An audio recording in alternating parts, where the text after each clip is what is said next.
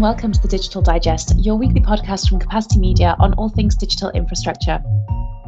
I'm your host, editor Melanie Mingus, and joining me this week, we have editor-at-large Alan Beckett-Gray and reporter Saf Malik. Unfortunately, Natalie is on leave this week. However, later in this episode, we will be joined by Stephanie Lynch-Habib, Chief Marketing Officer of the GSMA. And Steph's going to be talking about Mobile World Congress Los Angeles, which took place at the end of October, as well as COP26 and the association's research around sustainability in mobile. But before that, it's time for the news. This week, we have heard that BT and OneWeb have agreed a new distribution partner agreement with OneWeb to provide LEO satellite communications across the BT group. Ericsson has recruited one of the world's top mobile telecoms academics, Nisha Dola, as its new chief architect to work on 6G. Telstra is to enhance the Telstra Octocom financial services solution through a collaboration with data center giant Equinix, while Zayo is to expand its network infrastructure in the Dallas-Fort Worth area, 2 locations in Arizona and Denver. While at GTT Communications, the company has formally started its restructuring by filing for bankruptcy protection under Chapter 11 of the US law. And taking a lead from COP26, which is taking place in Glasgow as we record this episode, the ICT industry has been committing to net zero emissions and more sustainable supply chains. So on that front, we have heard this week that NTT has set targets of 2030 and 2040 for its operations and supply chains to be net zero. Vodafone Foundation has launched an international search for climate change research partners to help expand the focus of its Green Lab smartphone app. And BT, Alisa, Telefonica and Verizon have been named as the only 4 telcos from around the world to have signed Amazon's climate pledge. While on the research front, CSPs believe that AI and software is key to reducing network energy demand and emissions, according to research from Nokia and GSMA Intelligence. And smart technology could contribute 40% of the required carbon emission savings for the world's net zero goals, according to further research from GSMA Intelligence.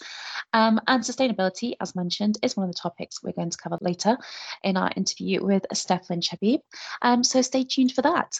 But on to this week's bigger stories, and over to Saf for a mobile gaming surprise that wasn't entirely a surprise. Saf, over to you. Netflix has entered the smartphone gaming space with the launch of 5 free games on Android devices. Subscribers will need to access the games using a Netflix subscription, and the company promises no ads, additional fees, or in-app purchases, which is quite a surprise these days, considering all the ads on apps like YouTube. While the games have initially rolled out on Android smartphones, the company said it hoped to roll out games on Apple devices in the coming months.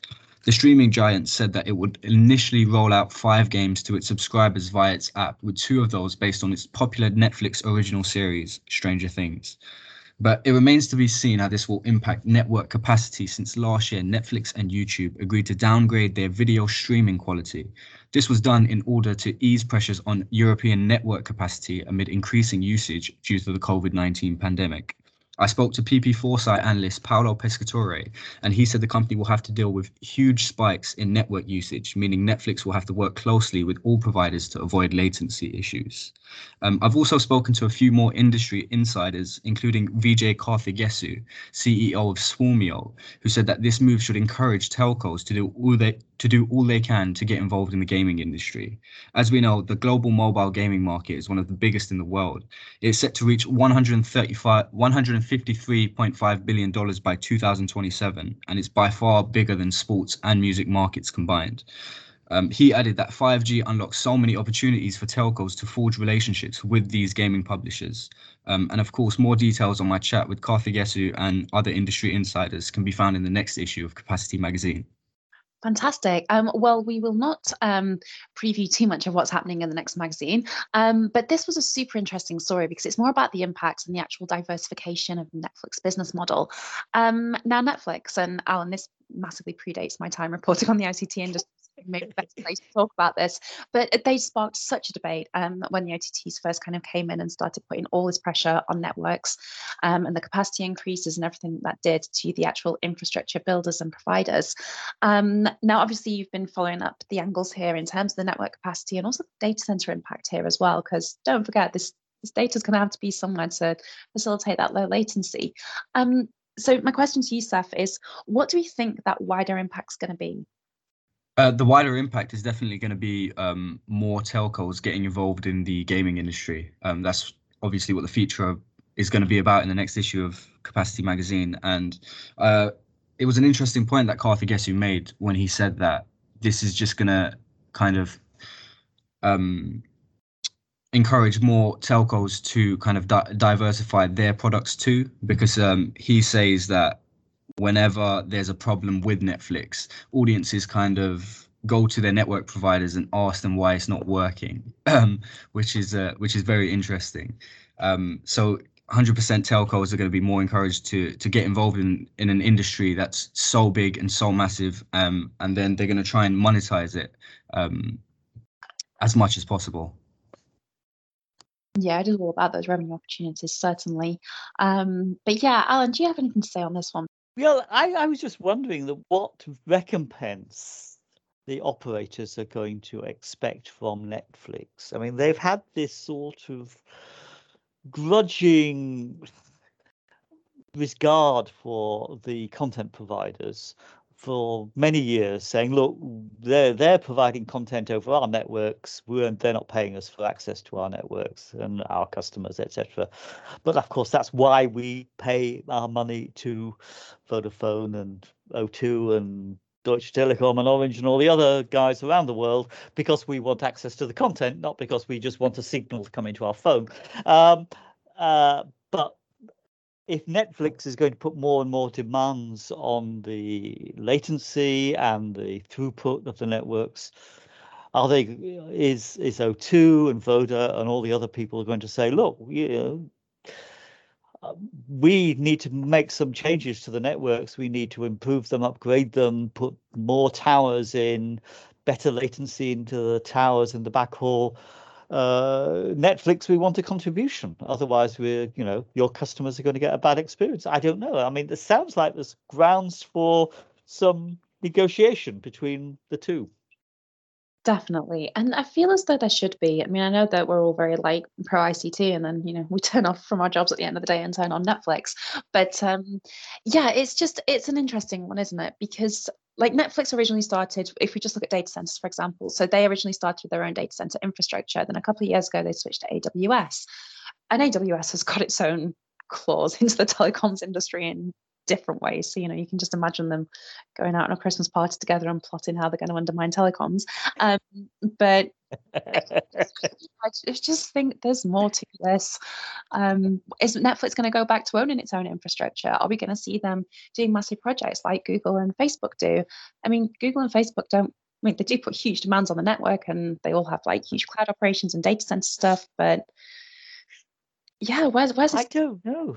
I wonder, because I mean, if Natalie were not on holiday, we'd be able to ask her if Netflix is actually involved in any subsea cable projects, because I would have thought, especially with their live stuff that they're starting to do, sports and so on, there would be some call for moving data, moving content live around the world. So I don't think they're doing that yet, but it would be interesting to see what their role is. And yeah, maybe they're big enough to run, as you say, their own, just like Amazon. And we're going to come to Amazon in a few minutes. Just like Amazon started off just selling books by post, and Netflix started selling off DVDs by post, putting them in the mail and sending them back. But they obviously had, right back in the early days, had a longer vision.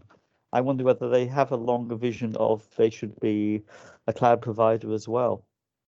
Yeah, maybe the telco should speak to the postal services and be like, "Oh, guys, you okay? How did you get over that? Demand on your services," and then providers just switch to something else. I don't know. Yeah. Anyway, yes, Alan, staying with Amazon, what's happening in the world of satellites this week? Well, this is a great delivery from Amazon. The doorbell has gone, and here is somebody from Amazon saying, "Oh, Project Kuiper is going ahead." It's always been a bit I was going to say in the cloud, but that's a really horrible pun. It's always been a bit in the shadow, actually, until now. It's been a project that they've talked about. There's stuff on their website. That's aboutamazon.com if you want to find it. Saying what Project Kuiper is. It's a low orbit satellite.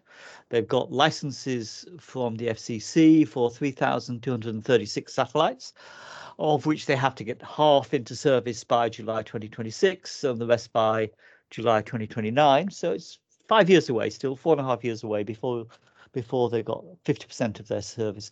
But we knew something was coming, because a week ago they said, Verizon said it had signed up with Project Kuiper from Amazon to deliver rural services in the United States, but also potentially enterprise services in the rest of the world. And then this week, Amazon has actually given dates for its first 2 launches, which will be the end of 2022. So we're still getting on for a year away.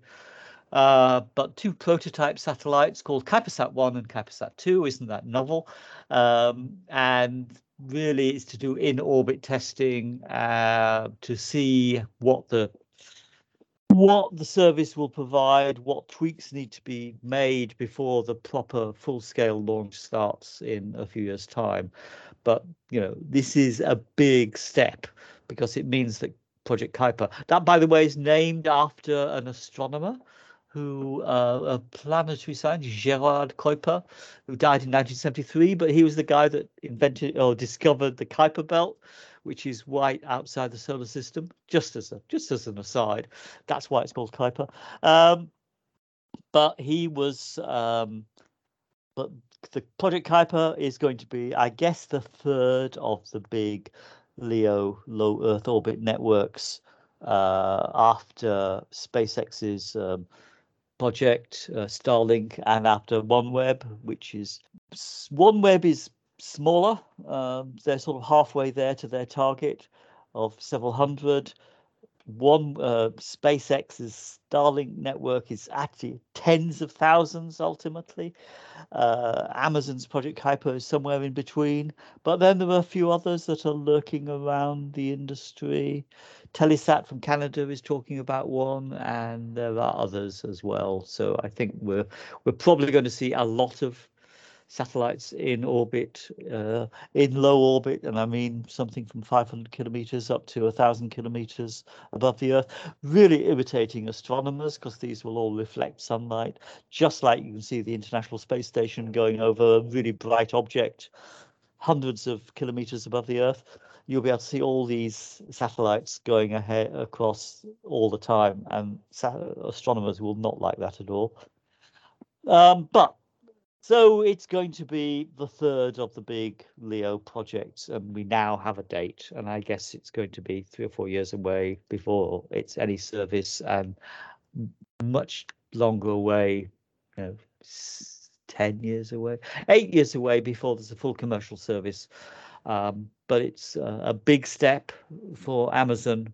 And there are other things as well that are going on over the next few years. Lots of other people that are talking about connecting their satellite ground stations with data centers, because as we were just saying with Netflix, they're data-based. These are database industries. They need their ground stations, so they need to be close to as possible to ground stations, so they can get as low latency as possible and maximum reliability. So we're going to see data centers coming with a big satellite dish.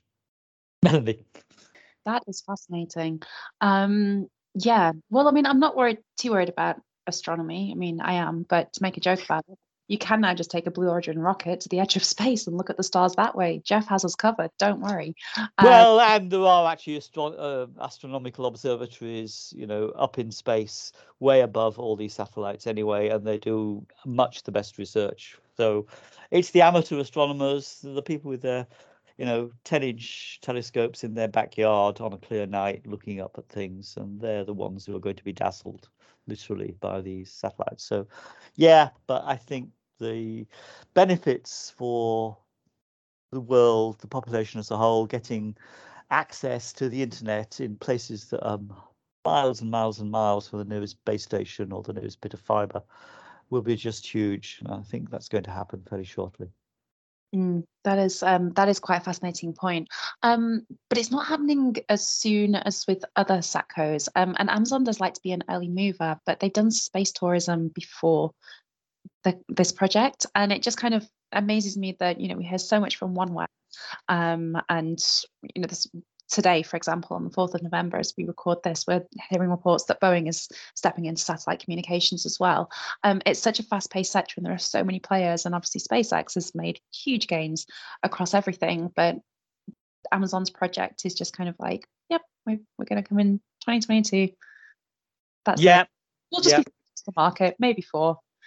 But as we were saying, AWS is becoming an integral part of the telecoms industry. So if AWS, as its sister companies, Project Kuiper, offers satellite access to customers around the world, I think you can see this sort of blending of interests at different parts of the industry. So there's the infrastructure, there's the satellites, and there's the data centers, and the provision of cloud software to telcos as well. So cloud telcos will operate as part of the Amazon network. So what will cloud companies be, or what will telcos be, if not just a brand for delivering cloud services? Yeah, I think we just solved the Netflix gaming problem. We did. Yep. We just They should hire us. Yeah. Fantastic. Well, thanks so much for the stories, guys. Next up in today's episode, we are talking to the Chief Marketing Officer of the GSMA, Stephanie Lynch-Habib. Steph, welcome to the Digital Digest, and thanks so much for joining us this week. Hi, good morning, Melanie. Thank you so much for having me. Well, we are delighted to welcome you to this episode of the Digital Digest. And I believe that you're dialing in from Paris today, which is very exciting because you've been traveling all over the world in the last couple of weeks, and we will come to that soon. We're going to cover a couple of topics over this interview, and sustainability is, of course, one of them. But Steph, back to your globetrotting. You're actually fresh off a flight from Los Angeles, because October 26th, 28th was Mobile World Congress Los Angeles, and you were able to return to live in-person events. So tell us, how was it, and what were the highlights for you at NWCLA 2021? Of course, extraordinary to be back in Los Angeles. We like to say back to business, back to Los Angeles, back together. But of course, that was the third MWC that we were able to conduct physically in 2021. So really proud of, after a challenging time for the entire world and of course the events industry, to bring that full cycle of MWCs back together, including February in Shanghai, June in Barcelona, and of course last week in Los Angeles. So I'd say a few things, and you can stop me. I probably could do the entire podcast on what it took to bring them all back together. But suffice to say, we like to say it took a superhuman effort to make people believe and to conduct physical events again. And that takes a lot of partnership. It's not just the GSMA, it's not just MWC. It doesn't happen without government partnerships, with private partnerships, and alongside us. In a normal year, we would boast, hundreds of thousands of attendees, a couple of 100,000 of attendees across the events. This year, we boast that we were able to do it in a healthy and a safe manner, operating with operational excellence and not compromising on safety, and also understanding that people make choices and companies make choices about at which point they're ready to come back and convene again in person. So we think it's impressive that we've had in Los Angeles just over 4,100 people. And just to tie that back to the other cycle, we had 17,000 in Shanghai in February and just under 21,000 in Barcelona in June. So again, less than we've had in the past, but very proud of that anyway. We also enabled virtual presence around the world across those series of events. So we were able to, we had a fully immersive event in Barcelona in June, and we had all of our keynotes broadcasted around the world in both Los Angeles last week and Shanghai. In Los Angeles, your question in particular, we had over 200 companies and thought leaders, a wide range of industries, from mobile and robotics to cloud and sports. Some of the companies that attendees had the opportunity to meet include Verizon, T-Mobile, IBM, Cisco, Dell, AWS, Microsoft, Red Hat, Core Wireless. I can go on and on, of course. And then really, it's all about getting back to talking about how innovation can propel the industry forward. That's really what MWCs are about. And I would say that being on the ground and running into former colleagues, and this will go back 2 or 3 companies that I worked in. It's great to see, even in a reduced setting, people excited to be back, excited to recognize that an MWC is a place to do business, not just to make a place to network, but doing business, and that we can continue to create that atmosphere and that and that place for creating positive impact in the industry. And we're of course grateful for the city of Los Angeles, for Mayor Garcetti, who opened up the keynote on day one, and the LA Convention Center for hosting us again. Fantastic. Well, I'm sure they were very happy to welcome you with those kinds of visitor numbers. And just on the topic of pushing innovation, the Congress featured the Everything Policy track with the CTIA, and that put US policymakers together with the wireless industry stakeholders. So what happened in their discussions, and what kind of issues were they highlighting? Because these are the kind of things that really do drive innovation and kind of set those foundations for future progress.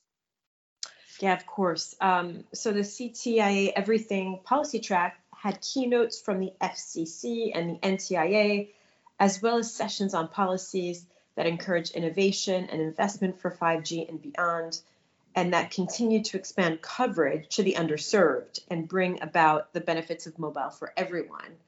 Our Chief Regulatory Officer, John Giusti, was on one of the panels about the intersection of the US and international telecom policies and agendas.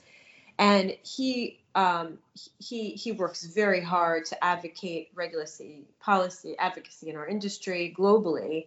And he highlighted the importance of global spectrum harmonization and GSMA's work at both the ITU and WRC, which are hugely important to driving both policy and advocacy and the role that spectrum plays. Fantastic. Well, let's talk trends next, because during the event, GSMA Intelligence launched the Mobile Economy North America 21 report. And in that report, you covered Open RAN, telco cloud partnerships, and enterprise IoT, which are all relevant topics that we cover quite frequently here at Capacity. But on the topic of IoT, the report found that the urgency to deploy projects is stronger in the US than in other countries. Why do you believe that is, and what kind of advances did that report draw on?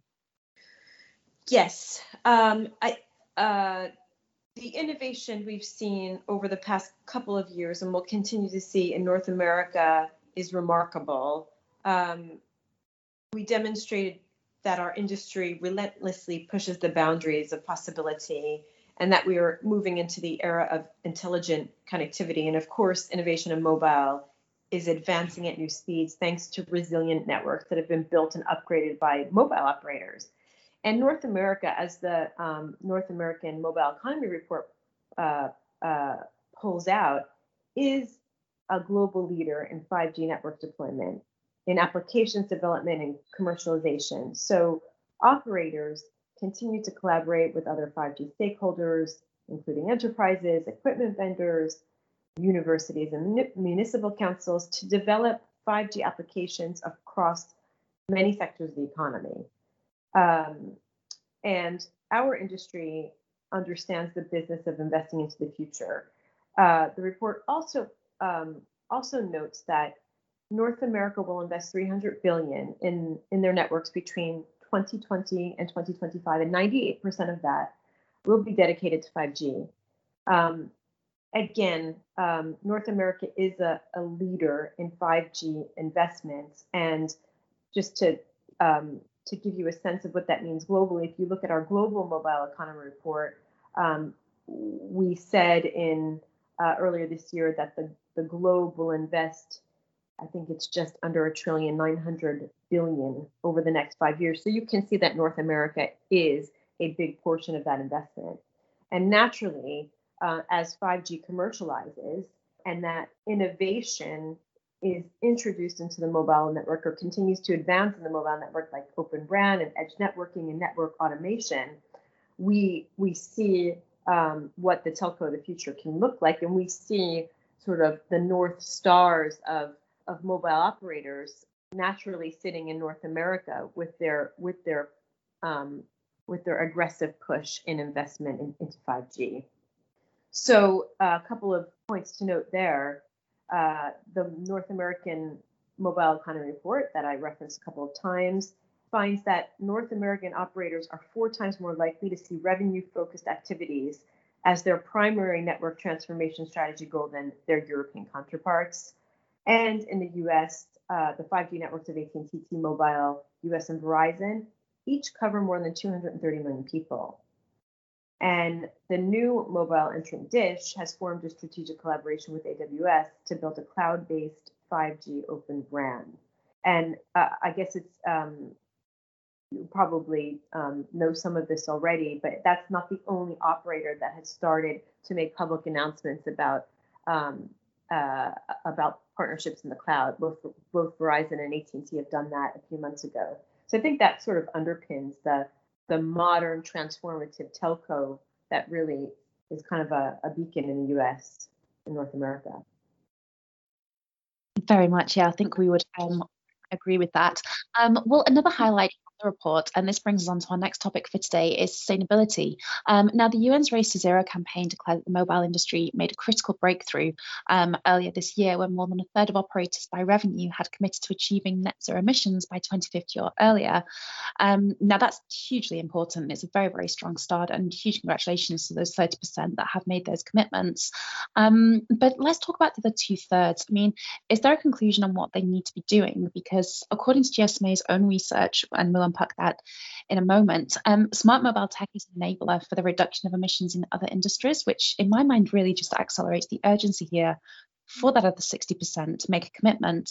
But yeah, I know that's it's a very big topic, so I'm just going to kind of leave it there and open up the conversation to you. Yeah, no, I mean, you point out a very, very good question. So perhaps it's best to first walk it back to 2019, where the board of the GSMA set an ambition for the mobile sector to reach net zero by 2050 at the latest, and that you do point out that a third of operators by revenue are committed to net zero by 2050. What I think it's important to say is to take it a step back, that where we're starting from is that 80% of mobile network operators are now disclosing their climate impacts. So they know where they're heading. And of course, we need to then further have the industry and the adjacent industries that are driven by mobile technology committed to net zero. But you can see that 80% have already disclosed their climate impacts as part of the first efforts of investments of climate. And yes, you're correct that 1/3 have been further committed to net zero by 2050 or earlier, and it means the other 2/3 are committed to rapidly cutting emissions that we want to keep on pushing towards net zero. So I just thought that was important to note that it's not that the other 2/3 are not doing anything. It's that they're absolutely working with us to disclose, and that we've got obviously further work to do, just like the entire world does, right? If we said it was all fine, we wouldn't have such an urgency right now. What else can I say about? Does that help you put the context into the one? I would say one more thing. I would say that we find that getting the first 20% of participants or players in a market is enough to enact that change, and that getting to that 20% made the mobile industry named the first breakthrough sector by the UN. So we're encouraged by that as a catalyst for this week's activities in the years to come. That's great. Fantastic news. Well, sticking with sustainability, COP26 is going on in Glasgow now, and obviously GSMA is involved. You published a report on 1st of November and also held a meeting on it in Glasgow on the 3rd of November. It's fantastic research. Alan covered the story, and I'm going to hand over to the team very soon. And I highly suggest that everybody reads it. But this really highlights a shift in the sales pitch for telcos, because one of the headlines from this data is that mobile connectivity and smart technology are significantly underused by energy-intensive industries. So this kind of draws on the earlier trends we've just been talking about. And those industries, for example, are power and manufacturing, now CMO, and we've kind of talked about the increasing prominence of IoT. So from your marketing expertise, how can telcos and marketing teams make this more enticing for those major enterprise customers and drive home the importance of IoT as a tool to reduce environmental impact? I think that's an excellent question. And you're asking a CMO, but also an ex sales leader for IoT.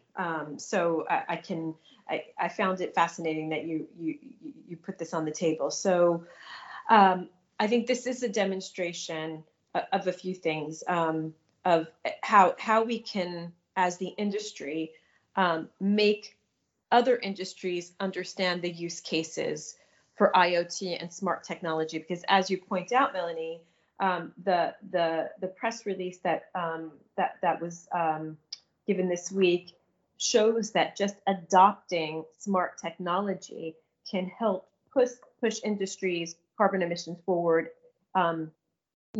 significantly. And you called that manufacturing and transport and buildings as another example.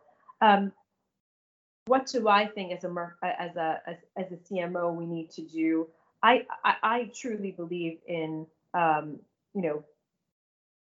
doing good for the world, right? And doing good for climate, for advocacy, for enabling a better future is more than just corporate sustainability. I believe that, and I think most would say that's doing good business these days as well, and that more and more investors and capital markets are putting much more emphasis on those who adopt good business practice for the environment and for the world. And then taking back that to IoT, IoT, I think during the pandemic, also in our North American economy report, was stalled because of economic uncertainty, but has tremendous, especially with 5G, use case applicability as we go forward, right? So IoT is very logical for making processes more efficient, for making companies find new revenue streams. And if you can find sales teams that can make the connection between commitment to climate, the net offset of carbon emissions, and the business benefits of IoT, I mean, for me, that's a no-brainer. I don't think that's very easy, probably, to do where we sit, because I think most businesses sit in siloed business environments, but I believe that the leaders in both industry and mobile who put those connections together and who can do kind of sales enablement through markets. It's more than just brochures and marketing, but it's really about understanding business problems and finding smart solutions, right? Smart salespeople will do that. And for me, it's a no-brainer personally, but certainly work to be done, right, to tie those functions together. That is very true. Excellent answer. Thank you so much for that insight. I'm going to hand over to Alan and Saf now, because they've got a lot of expertise in the world of mobile and IoT and other things. Guys, do you have any questions for Stephanie? Yeah, let me jump in. Steph, hello, good to see you again. Good to meet you again. You came into the GSMA, in September 2019. So you had 4 months of normality before the pandemic hit, and you had the huge task of cancelling the Barcelona event in February 2020, which must have been really traumatic, but was inevitable. Are we going to see a day? I mean, I went to all the Barcelona events, not this year, but from the day it moved from Cannes in the south of France, and I still miss the beach. But are we going to see a day when we have these huge events again? You used to get 105, 110,000 in Barcelona. for Mobile World Congress. You had Shanghai was sort of getting there. I don't know about the US. Is that just something from the distant past that we're not going to revisit for such a long time now? I think it's an excellent question, Alan, and I think it's so impressive that you've definitely been to more MWCs than I have, and Yes. I was doing that before I joined the GSMA as like, you know, as the IoT sales leader with AT&T. But it's suffice to say that just like the pandemic is not going away overnight, getting back to that full steam is probably not in the near future, right? We don't. I would be fascinated if we got back to the levels of 2019 in 2021. So no, we don't expect in certainly next year to come to those numbers that you just cited. You're absolutely correct. 105, 110,000 in Barcelona. I think it was 75,000 in Shanghai. Really grew fast. Yep. We see it coming back stronger than 2021. We see the desire to convene. We see, I mean, anecdotally on the floor in Los Angeles, I found probably 10 people come up to me sporadically and saying, "I'm surprised that there are as many people here as there are," and you can see that it's a reduced rate in Los Angeles, about the same reduction across the shows, right? What we had in 19 to what we had in 21. I strongly feel that people see the value of the human connection as something that can't be replaced in full by what we're doing right now. I always believed that before we got to Barcelona, and you can see it, and you can see the enthusiasm, the excitement, and the power of that human connection in the right ecosystem of people that can do business. So all that to say, you know, we're hoping. I mean, I really, we don't have a crystal ball for 2022, but we're hoping for, let's say, 50 or 55,000 in Barcelona in February. If that gives you a decent idea, I certainly couldn't put my my job on the line for it, but that's where we're thinking. Okay, so we're going back to what, 5 or 6 years ago when Barcelona was, I can't remember when Barcelona hit that number, but it was a few years back. So hopefully. Good. And you're going back to Shanghai and Los Angeles again, 22? The plan is to stick to the 3 cycle events for 22, and then back on the schedule of Barcelona in February. It's the 28th of February to the 3rd of March, and then the end of June for the dates are not in front of me for Shanghai, but it's towards the end of June as well. Good. Great. Well, I hope to see you at one of those. But yeah, we had our own Capacity Europe a few weeks ago, and it was so good to see people again. You know, just on a call before now with somebody that I bumped into there unexpectedly, and we've just done a follow-up for a new story, potentially a feature. And it's those sort of unexpected meetings that you have at events that are so productive. It's, you know, not organizing something by Zoom because you know something, you want to talk to somebody. It's the serendipity of a meeting, of a bumping into somebody at an event that is so productive, I think. I think you are, Alan, you are in a wonderful place to write about that, because you know what we, you know, as you said, it was a tough time for us, and over the last 18 months, and we had to show why we were coming back and the importance of coming back. And Laura will also tell you, because she started on the 27th of January, which is really like our kind of like, oh my goodness day, what's happening in 2020. And she's battled through the communications process with me on this. But, you know, there were always, you know, in people that are going to give you a spectrum of opinion about what you're doing right and what you're doing wrong. And we've had everything from, you know, you're not doing this safely to, you know, you're not sustainable.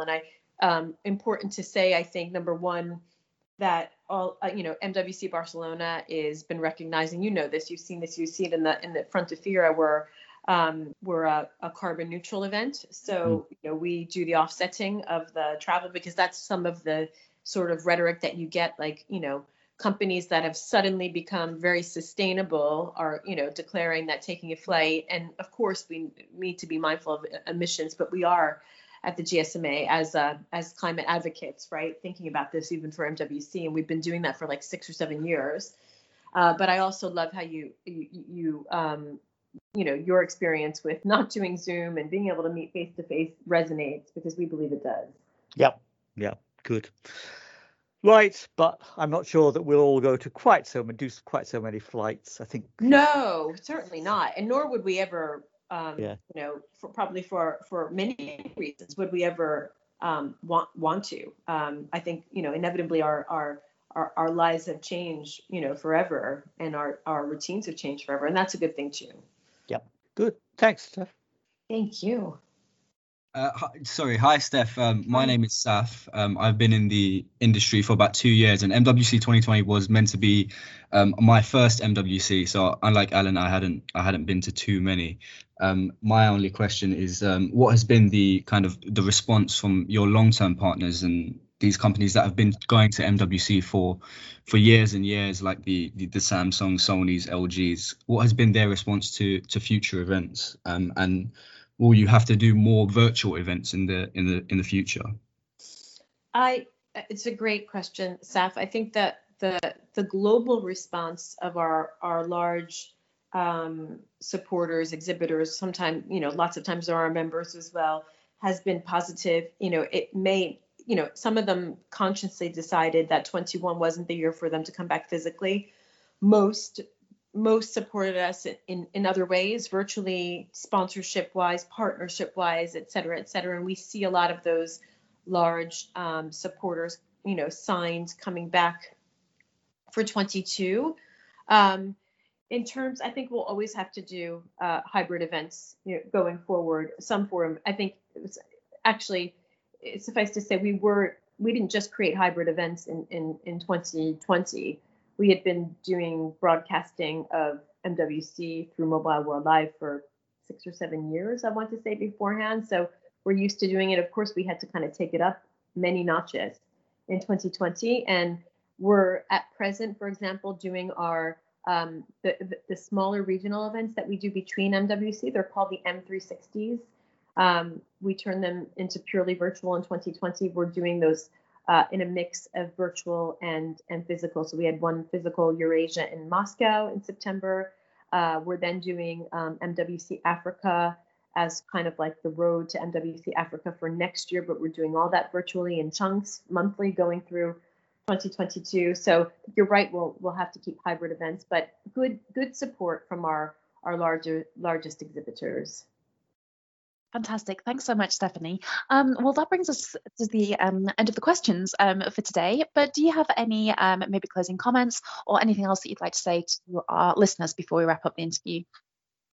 Well, no, other than I'm a big fan of capacity. I'm a big fan of the journalistic integrity and professionalism. Thank you very much for inviting me. It's so great to speak to Alan again after so much time, and nice to meet you, Melanie and Saf.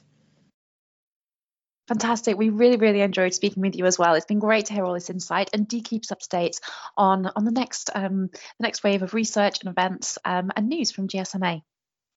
Thank you very, very much. Thanks, Steph. It's been great to talk to you.